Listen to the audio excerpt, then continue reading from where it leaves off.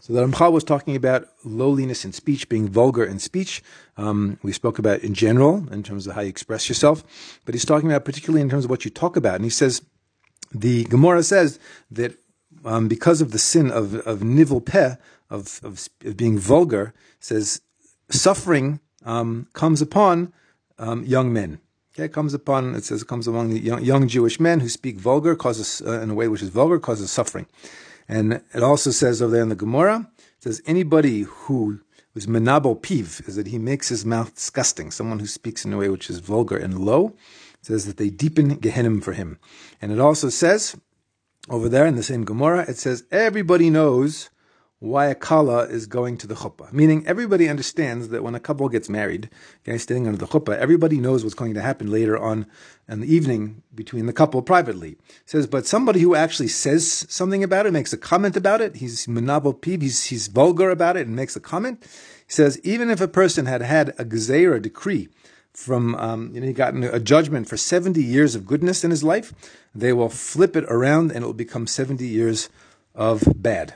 Okay, so meaning it's really the way that you speak is very, very has big consequences personally for what happens. Okay, and so this is very, very negative if a person is vulgar. And further, it says that even a very minor comment said privately between a man and his wife says at the time of judgment is that they play it back for him. Meaning when a person leaves the world and is judged, so then.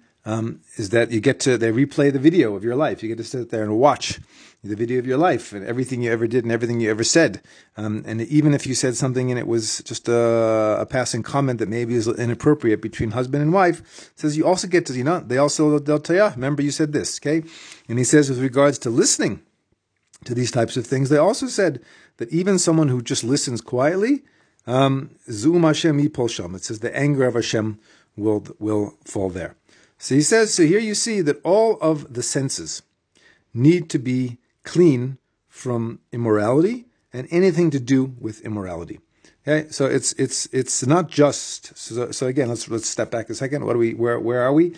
So he's going through some areas when the quality of cleanliness, of essentially achieving absolute perfection almost in with regards to certain mitzvahs he's talking about, and he's focusing on the ones that are particularly difficult for people and showing us that that number one is very, very subtle, and there's many, and it applies in many areas. So we looked at money, and now we're looking at sexual morality, and he says it isn't just, he told us it's just not the act itself, but everything around it, okay, is what we look at and what we think about and what we talk about and who we speak to, and right, so all these things, he says all of it is relevant to all of the senses.